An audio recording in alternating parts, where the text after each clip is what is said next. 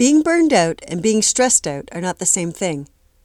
Many of us can tell when we are stressed out, but often we cannot tell if we are burned out. Burnout may be the result of unrelenting stress, but it isn't the same as too much stress. Stress is often about too many pressures that need to be dealt with. Burnout is about feeling empty, lacking in motivation, and beyond caring.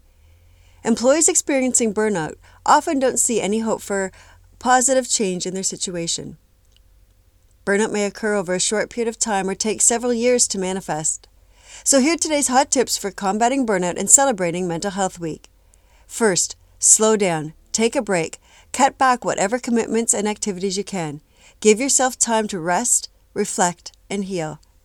Change what you can. Maintain balance. Talk to a professional and make a plan.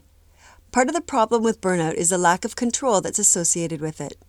Burnout can be a serious consequence of an unbalanced life and of an environment where the individual experiences little control and high demands.